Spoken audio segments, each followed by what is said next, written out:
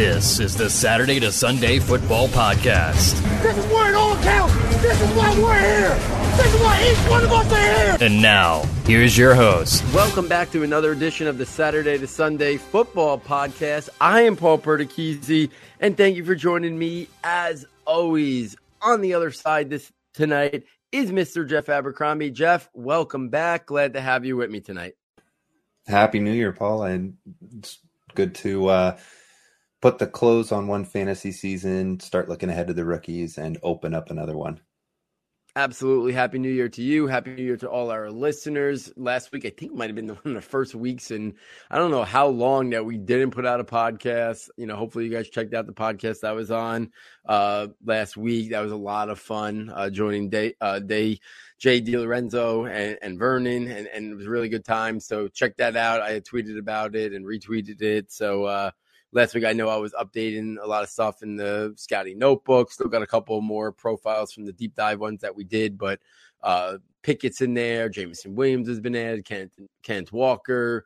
And I started, I think, Khalil Shakir's been added, and a couple more running backs left with Zach Charbonnet and Jerome Ford. But yeah, I mean, we are now basically with just a national championship game left. We are entering full throttle of the pre-draft months, the pre-draft process, the all-star circuit, the combine, you know, the workouts. And, you know, that really is when we get to dive even deeper into these prospects to see how they're going to transition from the college game to the NFL game. So, Jeff, let's get right into it. Obviously, the national semifinals games, kind of boring, kind of dull. The fear that I know I had, and I shared a couple of weeks ago on air, was that Michigan wasn't going to be able to hang with Georgia, and we kind of knew Cincinnati wasn't going to be able to hang with Alabama, and that's kind of how this unfolded. I always thought we were kind of on a crash collision with Alabama-Georgia rematch, and that's where we're going here. But definitely a handful of guys that we could talk about from those games and some other things. Right at the top, though, any quick thoughts on the national championship now that it is set? Yeah, I mean, I think we knew we were going here. Do you kind of expect Alabama to once again reign supreme? Do you think Georgia might get them on the rematch? Any quick thoughts about the national title game? Well, I mean, I'm always a big fan of underdogs, and love seeing a Cincinnati kind of get a chance to play on a stage. But really, these are the two teams that, you wanted to see at the very end fighting it out for, the, best college football team. And I think I'm really impressed with Alabama's team. They're doing really well, especially after all the talent, they keep cycling through to the NFL.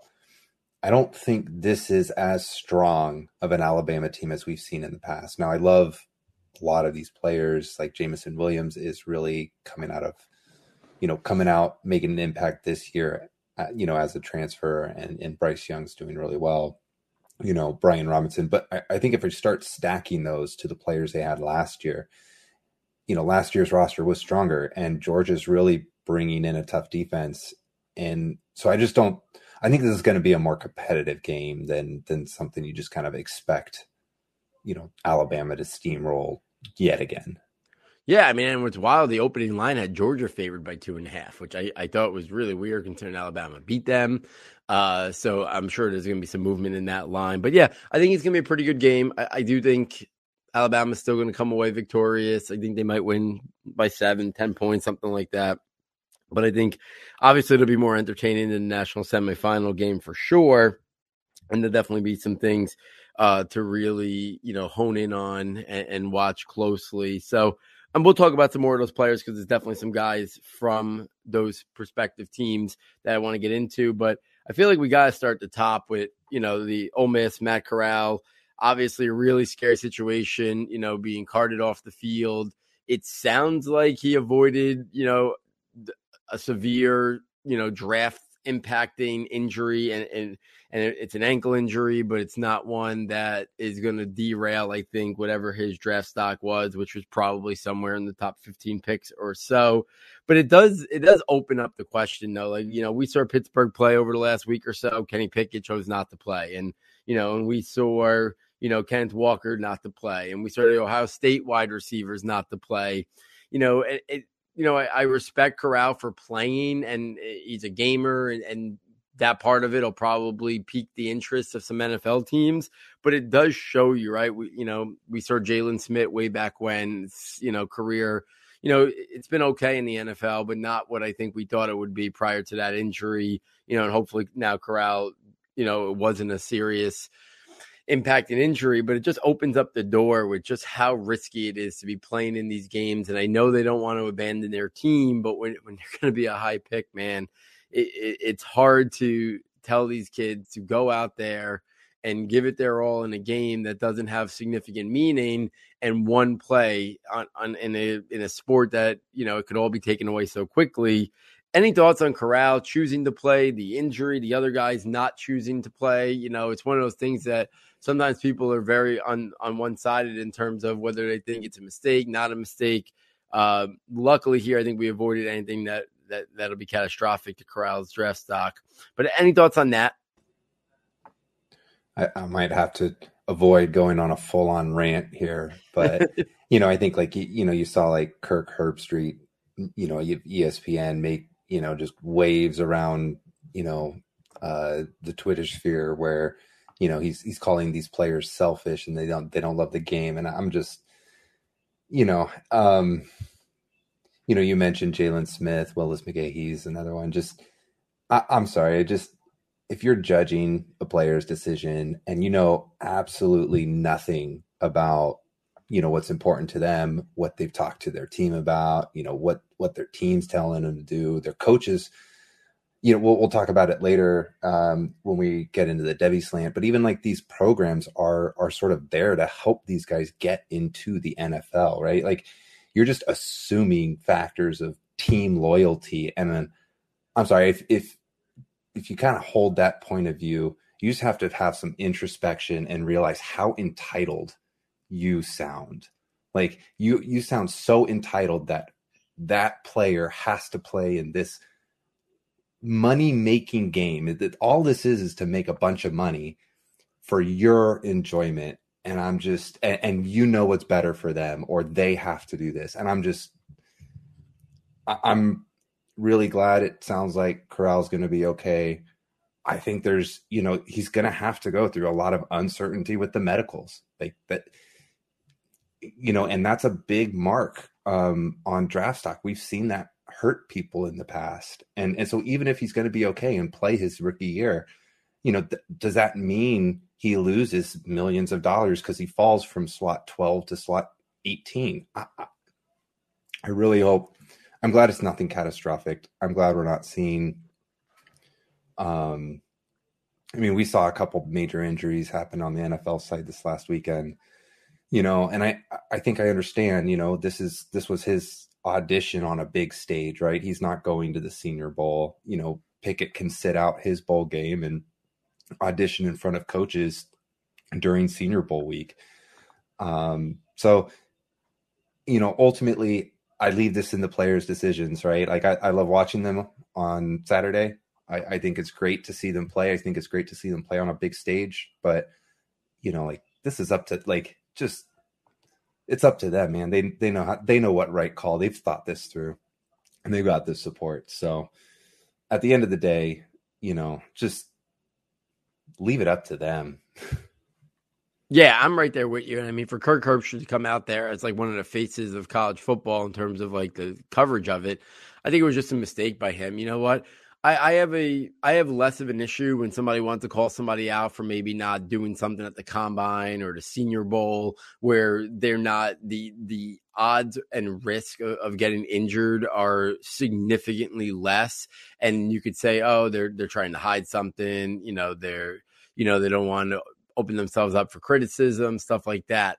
But to protect your investment, to protect your interests, all of these players, from one person to another, we have absolutely no idea, the good majority of them, about their upbringing, their financial situation. Like this is on the verge of life-altering money for them, their entire family, their future, their careers on the line. And I don't begrudge any of these guys to sitting out. Like, all these guys who sat out, if they were playing for the national championship, not one of them would have sat out, right? So, like, it's not like I get that somebody could say they're leaving their team high and dry, but I don't think any other players on their team look at it like that. I truly don't. If it was, like I said, for the national championship, I think there'd be a lot more contempt from their teammates and stuff like that. But I just don't think that's the case. And, for him to come out so publicly like that, I think was a mistake. And, I'm right there with you. It's their choice, and they shouldn't be ridiculed or criticized for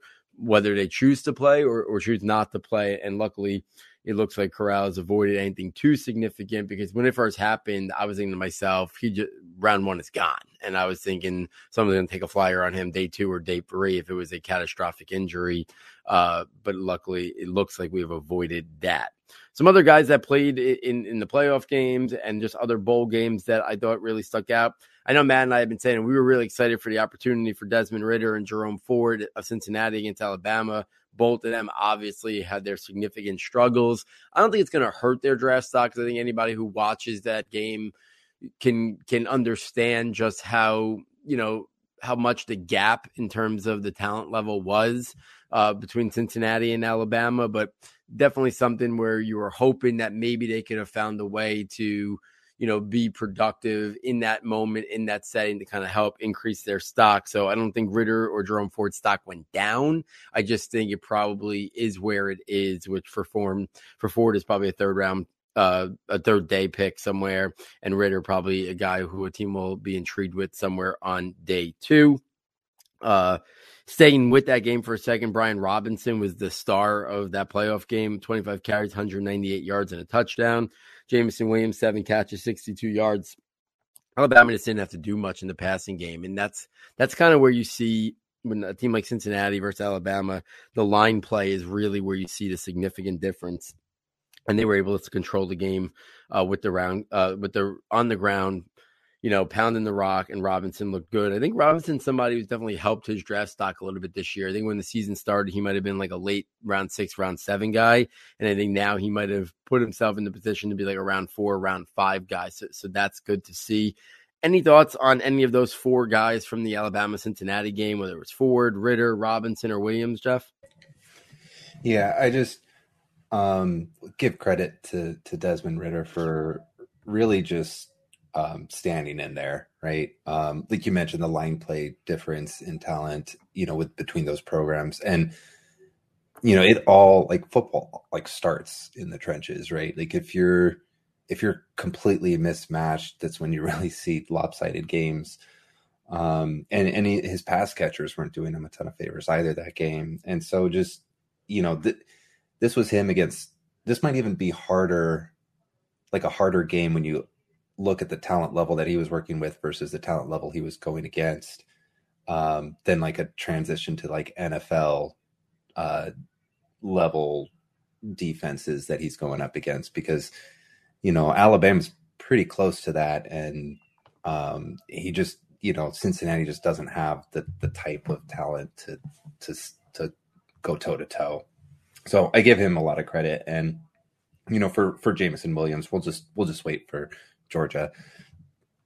And I think I mentioned for Brian Robinson that, when we talked about Senior Bowl invites and commits, that he might be the best running back on the list for that game. And I think we'll get to another one here, but you're right. I think his draft stocks helped. He's going to be coming in on the older end, right? I don't think we know his true birthday, but he's been at Alabama for a while now, winning behind Jacobs, Harris, Najee. So, I think it's going to be a really interesting profile to judge.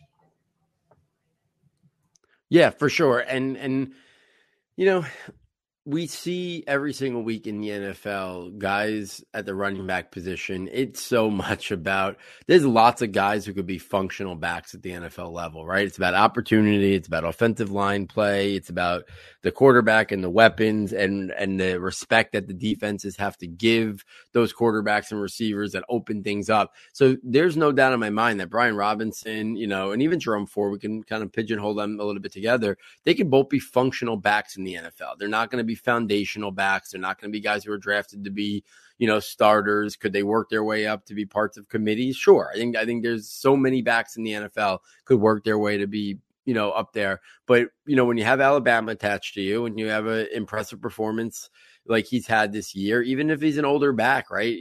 I don't think a team, on day 3 is worried too much about the age of a running back because they're probably thinking of it as a 1 year, a one contract deal for a guy like that. So they can bring him in. He can be a functional backup. So Robinson interesting. And I think it was, Jim Nagy, director of the Senior Bowl, was talking about the running back class a little bit. And he was saying it's a little bit better than I think the public perception. And he was referring to Brian Robinson. And then the other guy he was referring to, who I want to bring up, was James Cook. And James Cook is a guy that Matt and I have been very high on here for years. He's been a guy that hasn't received much love in the Devy community since he was an incoming freshman because he just hasn't really lived up to the, expectations and the hype when he was coming out of high school. But he's a guy who has always had another guy there at Georgia kind of to be the lead guy. But Cook is a guy who I think the NFL is going to be very intrigued with. I think the NFL is going to value him more than Zamir White. We saw that, I think, again this past, weekend. 3 catches, 99 yards, and a touchdown. He's just a playmaker with the ball in his hands. He can be a guy who could impact the game receiving and rushing. So I think a team is going to look at him and maybe think 3rd, 4th round, a versatile offensive piece to add to the backfield. So I'm really high on James Cook. The more and more I dig into the running back class, the more and more I keep moving up James Cook because he might not be the prototype, early down, ball carrier, but I think he's going to be a guy that NFL teams are going to be very intrigued to add to the mix. And he's a guy who I think is going to use the pre-draft process to kind of see his draft stock rise. And draft Twitter, the analytics community, they're not going to really like him because he doesn't have these gaudy stats. And I think this is where you kind of got to separate the two. And when you watch him, and if you just dig into the opportunity he has had, I think people would come away impressed with his film. And if he has a big game against Alabama and he helps maybe Georgia win that national championship game, that could even be more of we see him kind of using that to springboard his pre-draft process. Any thoughts on James Cook before we round out the draft report? Oh, yeah. So I definitely want to let you touch on him first, but I think this is one of those reasons why you do play in a bowl game, right? I'm obviously this is the college football playoffs. It is completely different, but you get an opportunity to showcase a skill set. And what I think it was just most impressive was just how comfortable he looked downfield. When you think about like the running back position and how much time is spent within a few yards of the line of scrimmage, right? Or even if you're breaking downfield, it's because you broke through the line of scrimmage and through a couple layers. So just how comfortable he looked down the field catching those passes, like, I think you're right. And he could sort of like I kind of think of like Sony Michel, who back on his draft class in Georgia sort of rode a little bit more of a dynamic skill set to, really early draft capital. I think that's something that not first round, but James Cook couldn't do, is elevate himself, maybe not quite up to the Hall and Spiller level. And I really like Kenneth Walker, but, he might start creeping up into conversations around that as a player who could contribute to an NFL team in a diverse like Chase Edmonds and Tony Pollard like skill set, but at like a little bit more of a discount instead of having to spend a round 2 pick. You might see someone go kind of round 3 a little bit, like you saw maybe Antonio Gibson go a little bit earlier than people thought, because of that dynamic skill set he brought when Washington selected him. Yeah, I think those comps are spot on. And I think, he's going to be a guy who, I think Breece Hall and Kenneth Walker in some order, 1, 2, probably have the top 2 running back spots locked down. But to be honest with you, after that, it's up for grabs. It really is. Isaiah Spiller has had a really down year. So I think the 3rd running back spot is very much up for grabs. And I think James Cook could definitely throw himself into the mix. due to his versatility. So it's going to be fun to kind of watch him because he's a guy who's going to be a late bloomer.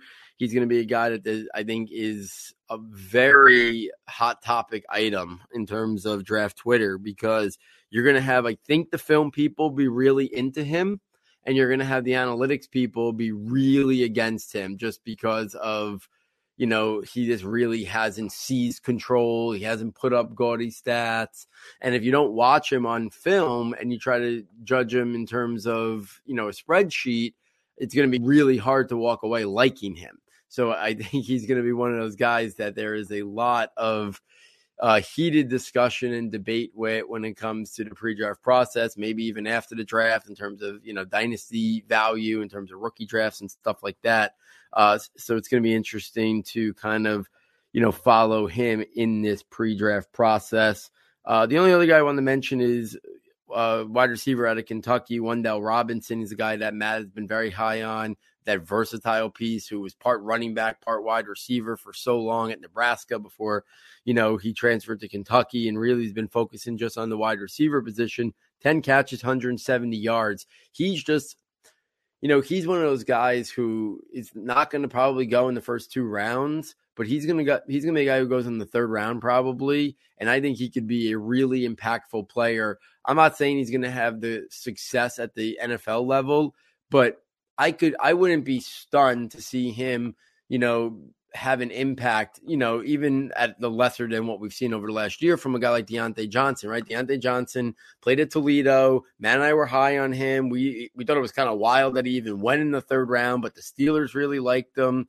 And now the rest is kind of history. He's became, you know, one of the top 15 or so wide receivers in the league. And I'm not saying that's what, you know, Wan'Dale Robinson's future, but I think he's a guy that is that versatile offensive weapon, but now he could be a vertical slot, dangerous after the catch, good route runner. I think teams are going to be very intrigued with him starting in round 3, and he's going to be a guy that is definitely a guy that NFL teams could look at as, if we have a big outside guy and we're looking for a slot guy who can do a lot of things with, I think he's going to really see his value rise in the pre-draft process. Especially off the season he's had, and then when people really dig into the film as well. So I think his arrow is really pointing up here as we enter the pre-draft month. Any thoughts on Wan'Dale Robinson before we go over to a quick Devy slant? Well, I thought this was a statement game, right? I thought, you know, it was great to see. He's popped up here and there. I think definitely early in the season when we were really profiling a lot of the names to watch, you know, throughout the year. You know, he was one of those movers. I think Deontay is an interesting name to put on there, and that's definitely a case for, you know, what could go right. But I think even just like another dynamic player who really helps his NFL team in spots is like a Devin Duvernay, right? Where you saw him doing some return work for Baltimore this year. You know, he's come in there as like that 4th guy on the depth chart, and, you know, and versatile weapon, right? You know, that's on a fantasy lens, maybe I'd say the floor, right? Which, you know, is tough because it's not really usable on your fantasy lens. But for an NFL team, just like Duvernay went in the 3rd round as well, I think, too, towards the end of it. You know, I think that's something that we really could see on draft day. And I do think the type of diversity that he can bring as a player is really going to help an NFL team tremendously. And just like dynamic movers like Kadarius Toney, for example, you know, the upside of what he could be as a playmaker with the ball in his hands and, you know, sort of the stats production side, you know, is going to be a really good value when you talk about your dynasty rookie drafts and sort of someone who might go under the radar and sort of into the, you know, later 2nd, early 3rd round kind of picks where you're going to start being able to take some flyers on some upside guys. Yeah, for sure. So listen, this wide receiver class is going to be really fun to break down in the pre-draft months because there's a lot of different high end guys, but they all seem a little bit different in terms of how they're built, how they play, how they could impact an NFL game, what their dynasty and fantasy value could be, attributed to, could be connected to. And I think Wendell Robinson is one of those guys. And we have a couple guys. I know I've talked a lot about Ainias Smith this year. There's a couple guys who I think are going to be really intriguing and kind of similar to last year with Elijah Moore and Kadarius Toney, really seeing their value rise in the pre-draft months. I think guys like Robinson and Smith are two guys off the top of my head who could see their value rise that we're not really talking about them as top 40 or top 50 picks. And I wouldn't be stunned if they eventually get there after the pre-draft process kind of unfolds. So let's switch this over to the Devy slant. A couple of things that I want to hit on and bring you in on. One is we kind of saw this happening, but Caleb Williams, one of the top Devy quarterbacks in the country, right there after C.J. Stroud and Bryce Young, transferring out of Oklahoma. My guess is he's ticketed for USC and following Lincoln Riley. I mean, I don't know that for sure, but that would be my strong lean. We'll see where that kind of unfolds, but that would be my guess is that USC is definitely the leader in the clubhouse. Unless I miss something in terms of somebody saying, there's another team he's leaning towards. That's just, putting 2 and 2 together, trying to think that he might be trying to stay with Lincoln Riley. Ohio State in the Rose Bowl, my God. I mean, we've talked about these guys a lot in the Devy slant, but, C.J. Stroud and Jackson Smith and the Jigba, obviously without Garrett Wilson and Chris Olave playing, he was the lead guy. And, man, 15 catches, 347 yards, and 3 touchdowns. C.J. Stroud goes for 573 and 6.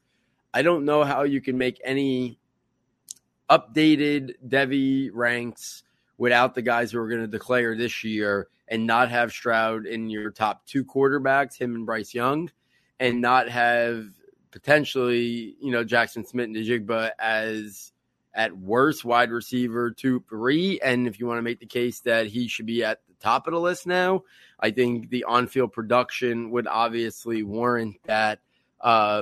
Any thoughts on Caleb Williams transferring, the Ohio State guys? We kind of talked about Alabama a little bit. I don't think anything in this game really stood out about Bryce Young. I think there'll be more to talk about when we see him against Georgia again. I had Michael Mayer written down here. He scored 2 touchdowns, continues to be the clear tight end 1 in Devy circles, as well as Arik Gilbert, kind of went, AWOL and missed the whole year. Mayer's kind of solidified himself as the top guy at that position. But any thoughts on any of those things that I talked about right there? Since I have a lot more to talk about for Caleb Williams, because I think there's some implications there to really discuss. I'll hit, Mayer real quick, just as, you're right. They really exciting prospect to watch. Really excited, for his path. And then in my non-existent Devy rankings, Jackson Smith and Jigba is going to be 1 and 1A and 1B and 1C and 1D. Like he's, I don't know, after 350 yards and 3 touchdowns and just dominating. It was so selfish of Olave and Wilson to not take the fields and give it all to showcase this up and coming talent. I mean, I somewhere Matt's just like putting on tape and just sitting there, just watching this over and over and over again, just loving drinking a beer. And he's like, this is vacation. But I mentioned Caleb Williams' decision. So first, his statement didn't preclude a return. And really, again, just like, with an athlete's decision to sit out a bowl game, like, I totally get, Oklahoma fans feeling sad and maybe sort of rejected a little bit, but he's got to make the decision for what's going to be best for his future. And that's really what the statement came down to, is how's he going to develop as a quarterback to a path in the NFL. And, you're right. He went to Oklahoma. He wanted to work under Lincoln Riley there. I think that's definitely a path forward, but Oklahoma did a good job bringing in Jeff Lebby too. And I thought one of the more interesting ramifications was when Dylan Gabriel switched his transfer commit from UCLA over to Oklahoma, right? Like maybe in anticipation that Caleb Williams wouldn't be back.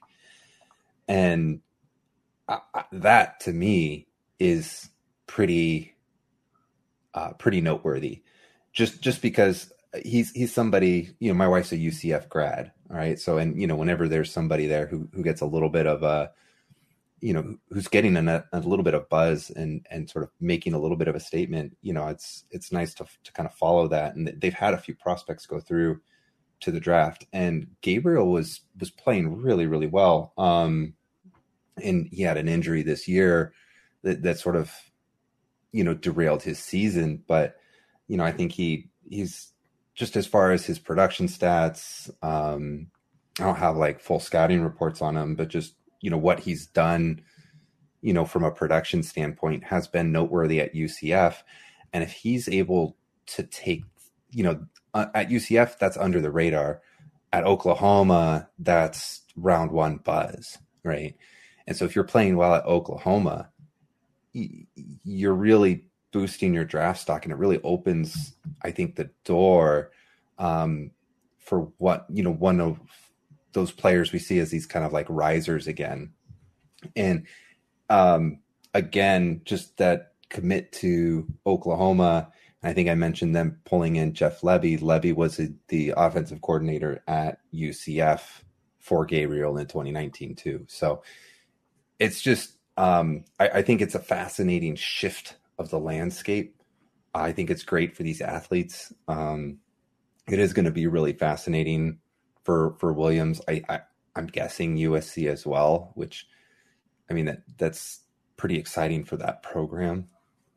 And we'll see, just that's a lot of change for the Oklahoma program as well. But I don't think it's a lot of change. I don't think they're necessarily, it's not like it's losing all this talent to a bare empty cupboard. Yeah, I mean, Oklahoma is going to be one of those teams that they're going to bounce back and they'll be fine. But the loss of Lincoln Riley, we knew was going to have some additional ramifications, and the writing was kind of on the wall that it was going to maybe be hard for them to keep Caleb Williams. And I know Matt and I, right after the shocking, development of Lincoln Riley leaving to go to USC, we talked about like, man, Oklahoma's got to try to do anything in their power to keep Caleb Williams. And we were talking about maybe bringing in like Joe Brady to be the offensive coordinator, a guy who had a lot of success at LSU before he went to the NFL, and that didn't really pan out. But, the writing might have been on the wall long before they even made a decision in terms of who the next coach was going to be at Oklahoma. He might have known that as soon as Lincoln Riley was leaving, that might have been the sole reason why he went to Oklahoma. And no one would blame a high school quarterback prospect for wanting to pair up with Lincoln Riley with the success he's had with multiple guys now at his tenure at Oklahoma, that's the guy he wanted to pair himself with. And he says, okay, if he's not going to be here, I'll kind of follow suit. So I think we started writing on the wall. I think Oklahoma will be fine in the long run, but I think they end up just falling back a little bit more to the pack. And what we're seeing is that the Alabamas and the Georgias of the world, it's like a teardrop after them. And now it's going to be, can anybody else join them? Can Clemson get back to where they were? Can USC, rise from the ashes and become a legitimate powerhouse that can compete with these SEC teams? And we'll see, because it's really the level of separation seems to be at an all-time high in college football right now. And I don't care that Alabama plays in the national title or the playoffs every year. I'm not one of those people, but I would like to see them feel like they could at least be pushed once they get to like the big games. And, what we saw this past weekend, I don't think is good for college football. Like that we can't even get competitive games in the national semifinals. So we'll see. We'll see if the gap can close over the next couple of years and if some other programs can really rise up, and push some of the top SEC teams. So let's spin this over to the NFL circle because it's been a couple of weeks since we talked. And The guys I have down the rookie report that I thought were definitely noteworthy to talk about were Trey Lance making another start for the 49ers. Definitely want to hear your take on that. 249, 2 touchdowns. Mac Jones, really impressive in New England's romp of Jacksonville, 227 yards and 3 touchdowns. His teammate there, Ramondre Stevenson, to me, is starting to look like potentially the best back to own in New England. So I'd be intrigued to hear your thoughts as we soon head into the offseason, if Stevenson is a guy who should be valued ahead of Damian Harris.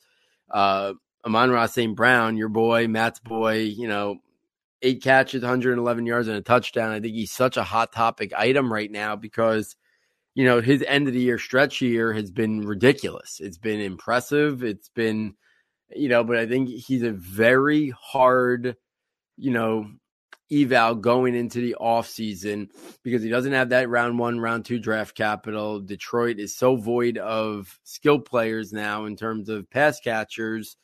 How to appropriately value him, I think, is really tricky. And it's something we've talked a little bit about on here. When I was on the podcast last week, we talked about it for a while. So I'd like to hear your take on that. And then Elijah Mitchell just continues. He comes back from a concussion. They just feed him 21 times, 119 yards. Is it safe to assume the feel out there? Are you in line with me thinking that he's going to be the guy and dynasty owners and fantasy owners can look at Elijah Mitchell and have faith that, that he's probably going to get every opportunity to be the guy, whether that's, 60-40, 70-30, pick a number. I don't care. But I'm starting to feel pretty confident that his value in dynasty might not even be where it should be right now because I kind of think he might be the guy for San Francisco for the next couple of years. And if Lance is the guy we thought and the running capabilities of Lance opens things up for the ground game, we know the run scheme is the best, one of the best, if not the best in all of football. They have playmakers in Kittle and Debo and Ayuk. I mean, they're set up to succeed, and Elijah Mitchell I think really has the capability to be a strong RB2 potentially for the next handful of years or next couple of years. Obviously things change quick at the running back position. So thoughts on any of those guys or any other rookies you want to bring up? The floor is yours, Jeff. Well, first, I just have to say you had to profile pretty much the entire starting roster of my opponent in championship week.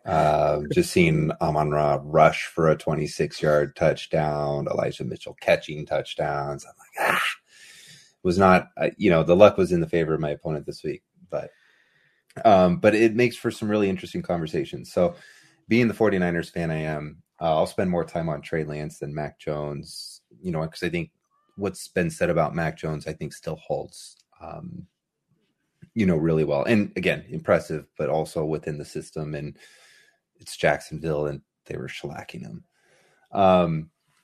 So my first impressions of Trey Lance, starting at quarterback for the 49ers was that the offense stayed on script better with Jimmy Garoppolo the last couple months. And that's Jimmy Garoppolo was playing on fire the last couple months, right? Up until the injury in the Titans game. So it's not really a slight on Trey Lance because, he has progressed from the last start we saw when he was playing Arizona, I think within the first month of the year.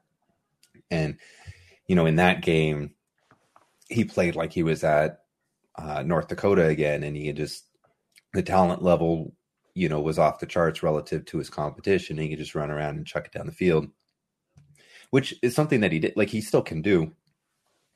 But you understand when to take those shots, when the moment is to go for a dagger. And it looked great when, he, threw a pass on a line to Deebo Samuel for a 40+ yard touchdown. It's a show that, it's explosive plays that we don't see Jimmy Garoppolo make nearly as often.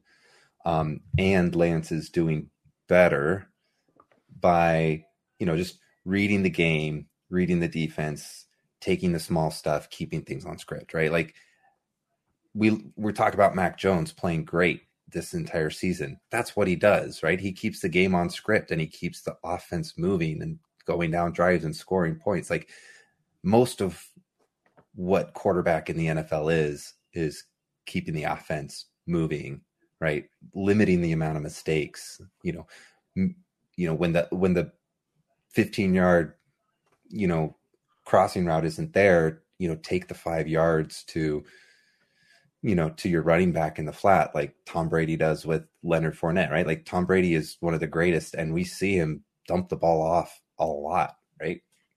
So those are things that I've noticed improvement on for Trey Lance. I think the future's bright for San Francisco. The arm talent we saw there, we're seeing the progression of learning how to play the game. It was really nice to see 49ers come out with a win. I think he's probably going to start next week as well, against St. Louis, against the Rams in LA. And that's going to be a much harder test. And we'll see if they win that game and they get a playoff berth, they might have to go with him over an unhealthy Jimmy Garoppolo. So we could really be seeing the transition really start right now. I'll touch on the running backs as well for, Elijah Mitchell. I think we've noticed actually both of these are really, really good conversations. So sticking with the 49ers and Elijah Mitchell, I think you're going to rank him as a top 20 running back for dynasty leagues for fantasy. But when you ask me if I have confidence, I don't, because I do think there's talent on that roster. I think Shanahan we just see the ebbs and flows over the last 3 or 4 years of the names that roll through the San Francisco backfield and play well. And, I've cataloged this season, the improvement of Elijah Mitchell, again, as going from a home run threat to, a more well-rounded runner. So the skill sets there, the talents there, I'm just not sure I trust the situation to be locked down that confidently. So it's a risky play, but one that might pay good dividends for you if you're willing to take it. As for the New England situation, last week we saw Damian Harris roll for 103, right? He dominated last week. And I think it sounded like he had a little bit of an injury issue this last weekend. And with them rolling Jacksonville, there really isn't any reason to test his hamstring, especially when Ramondre's playing well. So I think we're going to see a tandem there. They're both going to be playing. They're both playing really well. So if New England's a good team, they're both going to be sort of that RB3 level contributor for you on your fantasy team. It's a really good tandem back there. So, but I don't think it's going to be one over the other. I think you take your pick of which guy you can get. And then last touch on the wide receivers. So yes. Amon-Ra St. Brown, league winner for your fantasy leagues in 2021 it's just a really interesting case because, they did get DeAndre Swift back this week, but he wasn't in the game, at like a full level and a full workload. And again, Amon-Ra is really the target. And, we see these rookie wide receivers flash and put up some good stats. And I think that's something that you really want to see. Like, I definitely want to see my rookie wide receivers, dominating for 100 yards, like 8 catches, 100 yards, touchdowns. But his efficiency metrics, one of the things you have to be a little bit conscientious of is that what I'll call the Kelvin Benjamin syndrome, which is just being force-fed targets because you're the only guy there. And then when there's more talent around you, you cede some of that attention to maybe more dynamic playmakers like Swift and Hawkinson. And, maybe it's a Treylon Burks that Detroit drafts so I'm still a little bit worried because we haven't seen Amon-Ra, even though he's had, just massive production, we haven't seen him dominate on the efficiency metrics the same way we saw Justin Jefferson, AJ Brown, and Jamar Chase, who, one final note of league winners, 11 for 266 and 3 this last weekend. And I'm pretty much thinking I'm just taking us into the, sort of the dynasty slant here, but, you had some notes on like, where do we take these wide receivers? And so, when you look at a Jamar Chase and you look at an AJ Brown and you look at a Justin Jefferson and you look at a CeeDee Lamb, it's not just that they're making out like massive production, but they're doing it on a really efficient level, which is a proxy for me as a really good statistical way to look at the talent showing out on the football field. Those are one of those two things that when you see dynamic talent, big playmaking ability, just showcasing skill on the football field and how that looks in the stat sheet on the raw numbers. If you look one layer deeper at the efficiency metrics, that's where I start to see that mirror. That's where I'm worried about with Amon-Ra. And to me, that's where I start striating my dynasty wide receiver rookie rankings, where I won't break it beyond just Justin Jefferson and Jamar Chase. I still include CeeDee Lamb. I still include AJ Brown in that conversation as young stud focal points of their offense, incredibly like cornerstone wide receivers for your rosters. So for me, it's not just the two atop there.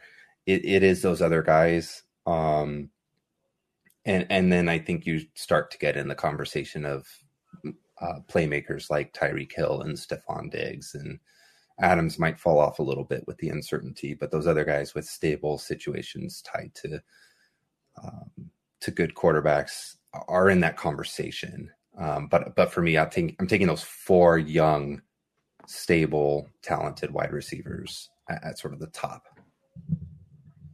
Yeah, I mean, I think, your argument about Amon-Ra St. Brown in your case is spot on. And listen, I think we got to be able to separate into two separate things. What he's done this year, fantastic. All the people that were high on him and liked him coming out, they've seen him live up to expectations way beyond what anybody could have expected for a 4th-round pick.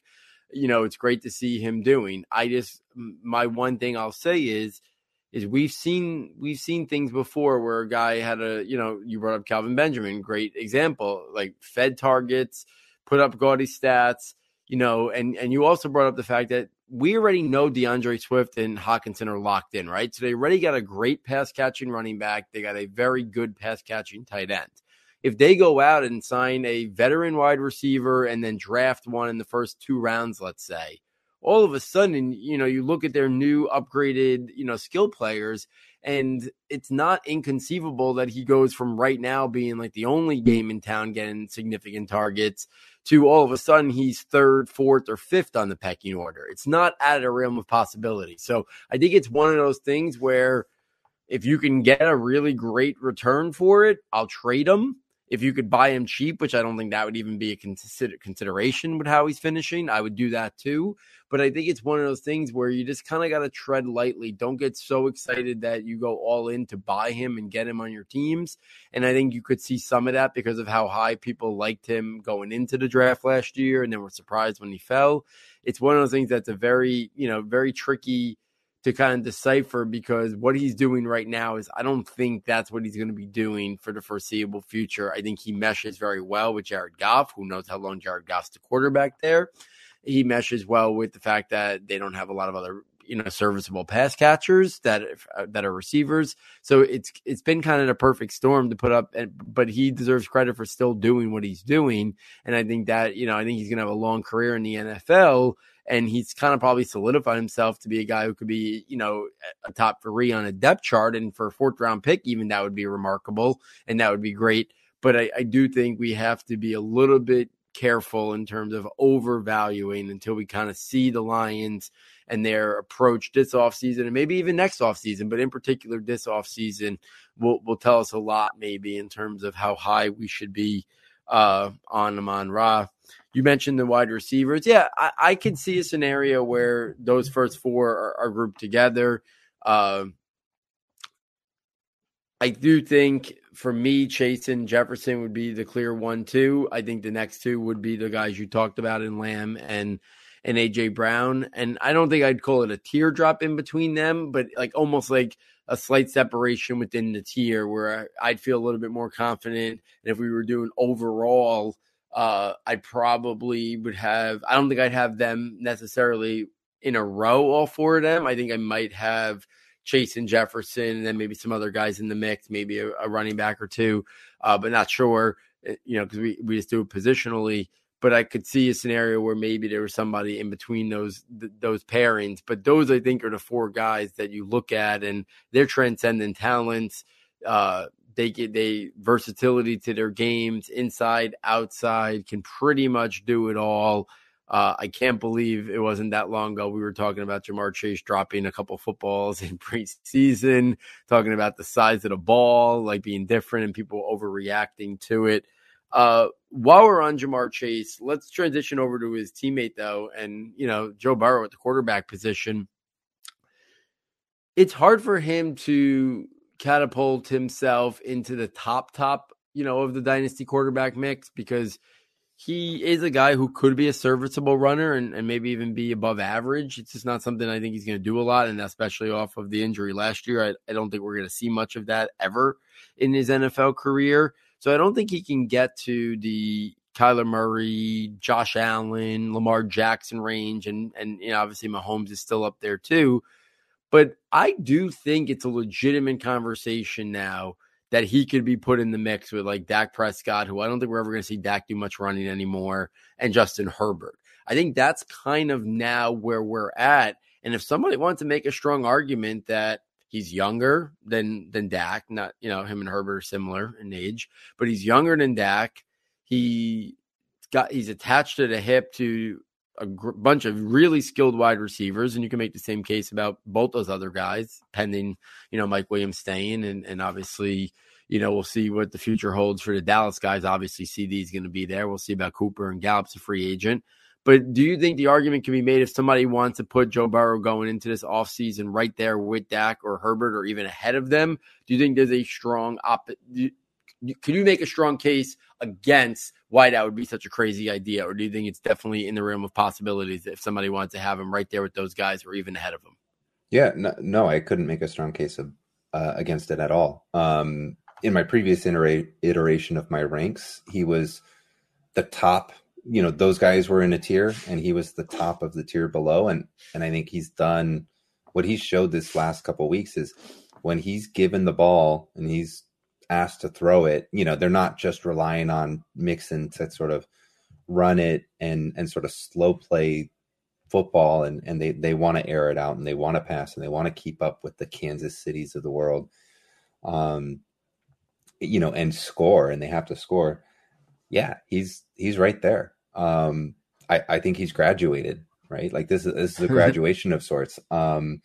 You're tied to the hip to T. Higgins and Ja'Marr Chase. So, that's pretty phenomenal. The way Lamar Jackson's played, I don't think it's crazy if you put him over Lamar Jackson either. I'm still a huge Lamar Jackson fan and everything, but that's sort of what you're seeing is you're seeing it's very much like Justin Herbert. I think, you're seeing something that's locked in and promising. We talk about it all the time. Development isn't linear. There could be steps back. We can see some bumps in the road. We've seen it here and there with Herbert. We've seen it here and there with other players, Kyler sometimes, but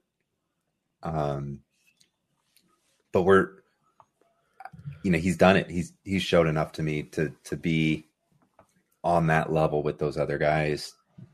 And for me to be excited about building a team around him, both for your dynasty team, but also for the Bengals. Like they can be the top, there's a path for them to be the number one seed in the AFC after this weekend. And there's a couple losses that have to happen and they win out, but like they could have a first round bye. I don't think Tennessee's going to lose to Jacksonville, and so it's probably not going to happen. But just like that's the position they're in, and that's the change that's happened to that franchise with these recent draft picks, and that's phenomenal. I think it's great for the NFL. Yeah, and he's not going to win, and he's not even going to be in the top 3 or top 5. But he just doesn't have as gaudy of a stats as he would need to. But you can make the case there's not many other people who've been more valuable to their football team than Joe Burrow. Like there shouldn't be that long of a list of MVP candidates that doesn't have Joe Burrow on it. Whether you want to say obviously Tom Brady and Aaron Rodgers, but the list has got to be pretty short before he starts at least getting mentioned for this year. What he's doing with the Bengals. Well, and I talked about it with the wide receivers, right? Volume driven stats versus efficiency stats. He wasn't asked to carry the team with, 40 pass attempts in the middle of the season. They gave it to Joe Mixon 30 times and that worked. It was a winning formula. But you look at the efficiency stats of Joe Burrow and he's up there at the top with those guys. And so if Cincinnati had to do more, if they needed to if the AFC North wasn't as weak as it was and sort of just ground and pound and smash mouth, and they were able, and they were forced to play catch up with all these other teams and all their opponents, and Joe Burrow had to air it out. You really could see him be among the MVP candidates. That's how well he was playing. He just didn't have to do as much as someone like Rodgers or Brady right now. Yeah, and if anybody watched during the middle of the year and maybe thought, that term that gets thrown around too much, that doesn't really mean much. But like if somebody thought Joe Burrow, as the year earlier in the year, that was his future to be a game manager, they don't know Joe Burrow. Like he was being brought along slowly because of the injury. I think the ceiling is sky high on him. I don't have a rooting interest in the playoffs, obviously, with the Giants, season over about 14 weeks ago. So I'm all in on the Bengals. Like, I'm not going to watch a game the rest of the season that the Bengals are playing and not be rooting for them. They're the team that I'm going to get behind in the playoffs and kind of hope it's a fun story. They never really win. And I enjoy watching Burrow play. Obviously, in terms of just on the field talent, we know that I'm a fan of Joe Mixon's game. Jamar Chase is fun to watch. We've always been fans here of Tyler Boyd. I was a big fan of T. Higgins. There's a fun offense to watch. They're a fun team. They're an upstart team. So, go Bengals the rest of the way is where my rooting interest is going to lie for the remainder of the NFL season. And I'm right there with you. I think Burrow has catapulted himself, to right there, that next tier. And who knows, right? We've seen Kyler Murray, have some up and downs without DeAndre Hopkins. Obviously, he played better this week, but, I don't think it's inconceivable that if we're sitting here talking dynasty quarterback rankings a year or two out from now, if Joe Burrow's not right near the top, right? He could be pushing his way towards that. Another year removed from his injury. What if he starts being a little bit more willing to use his athleticism that's there? It's a part of his game. I always thought his athleticism was on an Andrew Luck type level, a guy who could score 4 or 5 touchdowns, get 300 yards or 250 yards on the ground. If he starts adding that to the mix for fantasy and you're getting, another 40 points or 50 points from him because of 4 touchdowns and a couple hundred yards rushing, he could really push his way right into that elite top tier. If not, I think he's going to be, comfortably in that second grouping of guys for sure. And Jeff, let's round it out. 2 guys I just want to bounce off you real quick. One is Rashad Penny, his late season, taking over that, Seahawks backfield has looked impressive. Obviously a former first-round pick, never has lived up to the expectations, lots of injuries, inconsistent play. What are you to make of him entering the offseason? And then A.J. Dillon, a guy who I've always been a big fan of. We had him. I remember I had him right around Tony Pollard when the year started in terms of our dynasty rankings, but he's starting to solidify his role now. And I think the question is up for the discussion now is how far apart should him and a guy like, his teammate Aaron Jones be entering the offseason? Obviously there's a lot of uncertainty what's going to happen with Green Bay because of Aaron Rodgers, and everything changes if Aaron Rodgers leaves, which still probably is most likely, but right now I think, A.J. Dillon, the stock is up, but again, do we got to be a little cautious there because of Aaron Rodgers' situation, because of Aaron Jones? Should Aaron Jones be going, significantly down running back rankings, or at least down into like the mid-teens? And then Rashad Penny, also some quick thoughts maybe on him to round out tonight. So for the Packers, I think you're right with Aaron Jones. I just get really concerned now. He'll still be above A.J. Dillon for me just because, he can do it on 3 touches and he can make your fantasy day because of the type of player he is, and he's going to get more than that, right? So, and Dillon's going to be, he's good. He's a good player. Part of the reason he's good is because he's getting volume in a good offense. If circumstances around him change, right, you can lose some of that fantasy value. Where, like we see, like with a guy like Alvin Kamara, and Aaron Jones will still be able to, find that value and create that value for himself in a worse situation. But Dillon was one of those, it was a rookie profile I did, wrote up, and it was so funny because he just got so much hate. Everyone called him a plotter, and everyone thought he was like Garrett Blunt, and they thought he couldn't catch passes, and we're seeing he can catch passes. It's just that he wasn't asked to, right? You've got to scout that. It's not just a numbers thing. It's how do they do it, right? I think we talked about that for Kenneth Walker a little bit, or I don't know if it was Kenneth Walker or not, but his hands, their hands and how well they do. We had a couple guys in our college profiles earlier in the season where we talked about that. And so I am rooting for A.J. Dillon because I've been a big fan. I am a sucker for really good footwork. And when you have good footwork and a frame like he does, I think you're going to be a good football player. And he's a really good football player. And I love to see him do well. So he's gonna siphon off a lot of fantasy value from Aaron Jones. I think that's the case. But Aaron Jones always had a backfield mate. Jamal Williams was one of those guys who was also really good.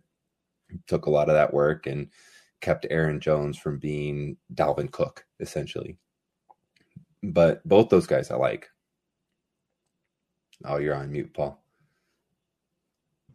You're spot on there in terms of they're both going to have value, and there's no reason. We see enough backfields now in the NFL between, Nick Chubb and, Kareem Hunt doing work together that I think there's more than enough for Aaron Jones to still be a very strong, maybe not RB1 anymore, but maybe a strong RB2. And A.J. Dillon could still be a low RB2 or a high RB3. I think the key here is what happens at the quarterback position, right? Because if they have Aaron Rodgers there for a handful more years and they have this great offense, I think everybody can get theirs, right?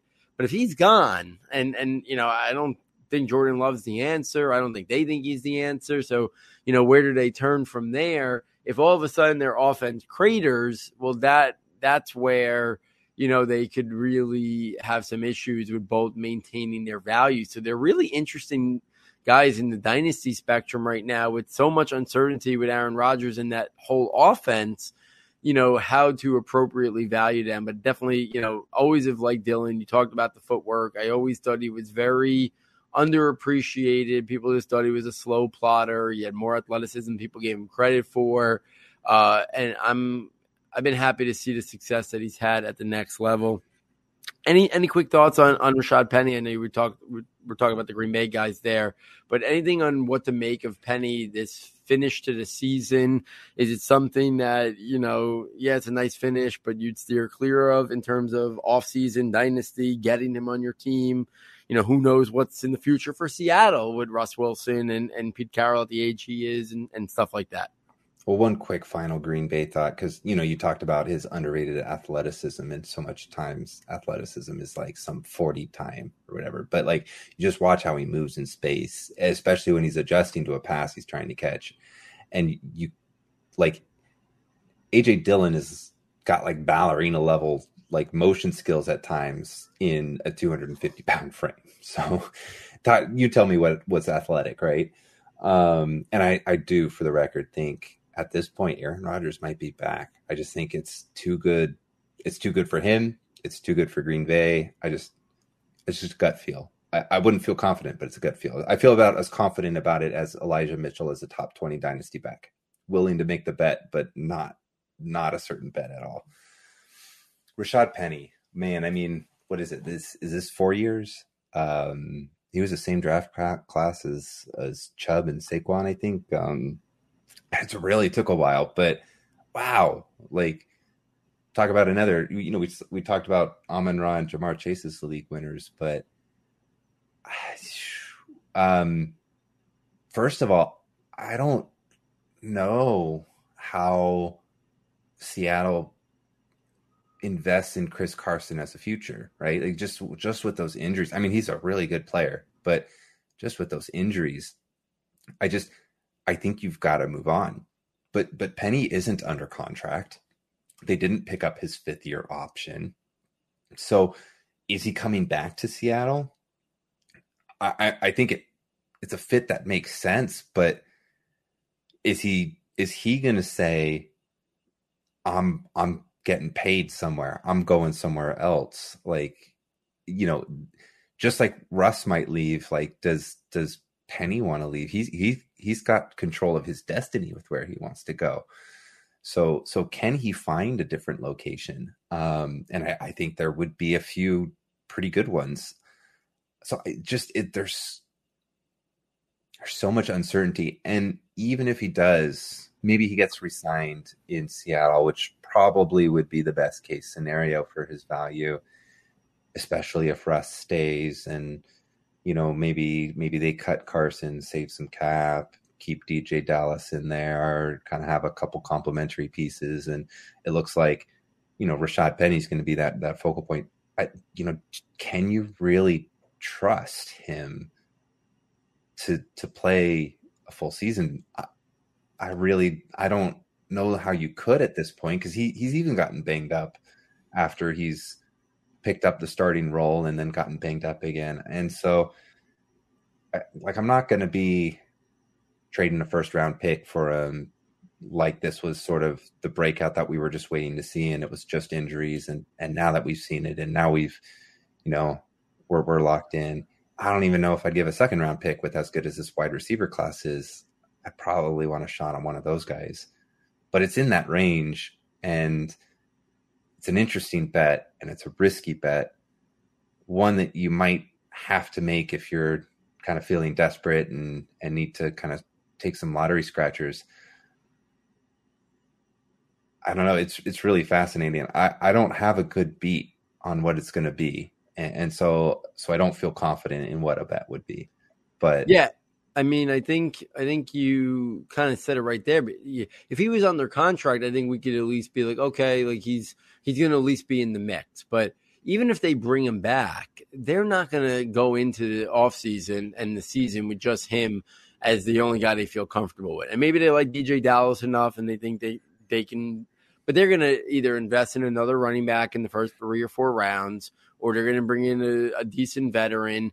So from that perspective, like even if they decide that they like him and want to give him, another opportunity, it's probably going to be a very short deal. Maybe there's another deal out for him and he wants to get the guaranteed money that's bigger. It's a very hard situation, and it's going to be one of those things that I don't think we're going to get much clarity on it early in the offseason. It might be one of those things that, we got to see, what his market is when the free agent period hits. But then if he goes to Seattle or he goes somewhere else, it might be one of those things where we can't overreact to what his situation might be until after draft weekend, because I don't think any team's going to say, yeah, he's our clear-cut guy, or he's going to be our lead guy, because I don't know if that's practical for the amount of injuries that he's had in his career and his inability to stay healthy. I just don't think any team's going to do that.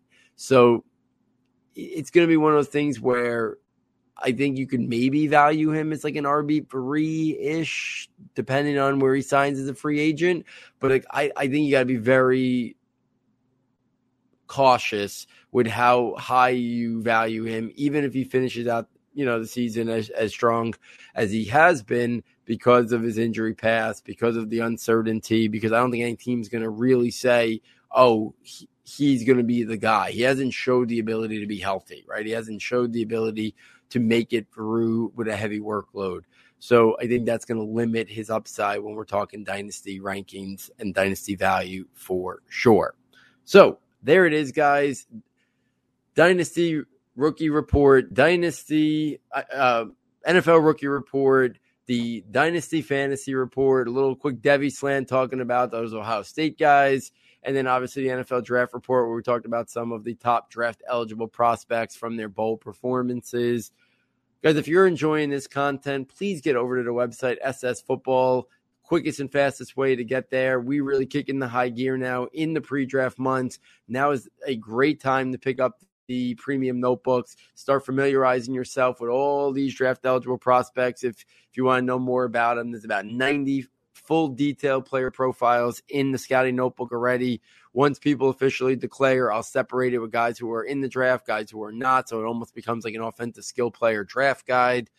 More guys will be added. Updates will be added to the guys that are in there. The rankings notebook you get immediately too. All our different types of rankings. Obviously, in the pre-draft months, we do our tiered rankings as well, which those are exclusive tiers to Saturday to Sunday that we made that combine draft stock, film evaluation, dynasty value in terms of rookie drafts, and we kind of put them all together into our tiered rankings. It'll have our next NFL rookie rankings. It'll have our positional dynasty overall rankings that Jeff and I have been working on. So, and then in April, you get the NFL draft projections notebook, tabs for every position, offense and defense, 300 to 400 players in there.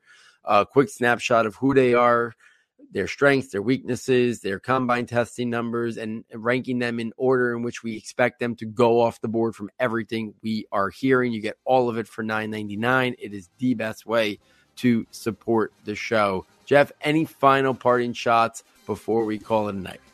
Well, like I said at the intro, it's a time to turn the page into the new year, turn the page into the new season, turn the page into the new pace of I think an even higher pace of the upcoming draft prep and combine and draft months. And this is one of the more exciting times for me as an NFL fan, looking towards the future of the league. So for me, I'm really excited to start digging in and kind of putting fantasy to sort of the back burner and looking into, the draft and these players and their skill.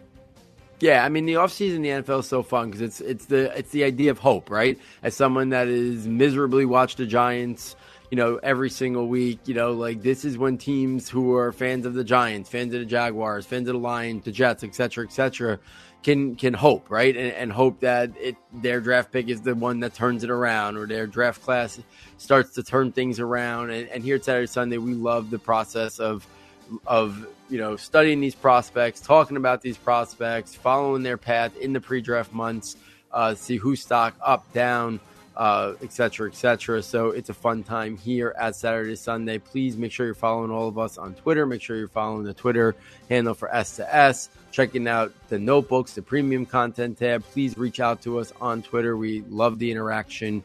If you want thoughts on a player, prospect, please, if we haven't talked about them recently, maybe reach out and hit us up on Twitter. So on behalf of Jeff, on behalf of Matt, on behalf of our sound tech engineer, David Nicano, and myself, thank you for joining us, and we look forward next time taking you from Saturday to Sunday.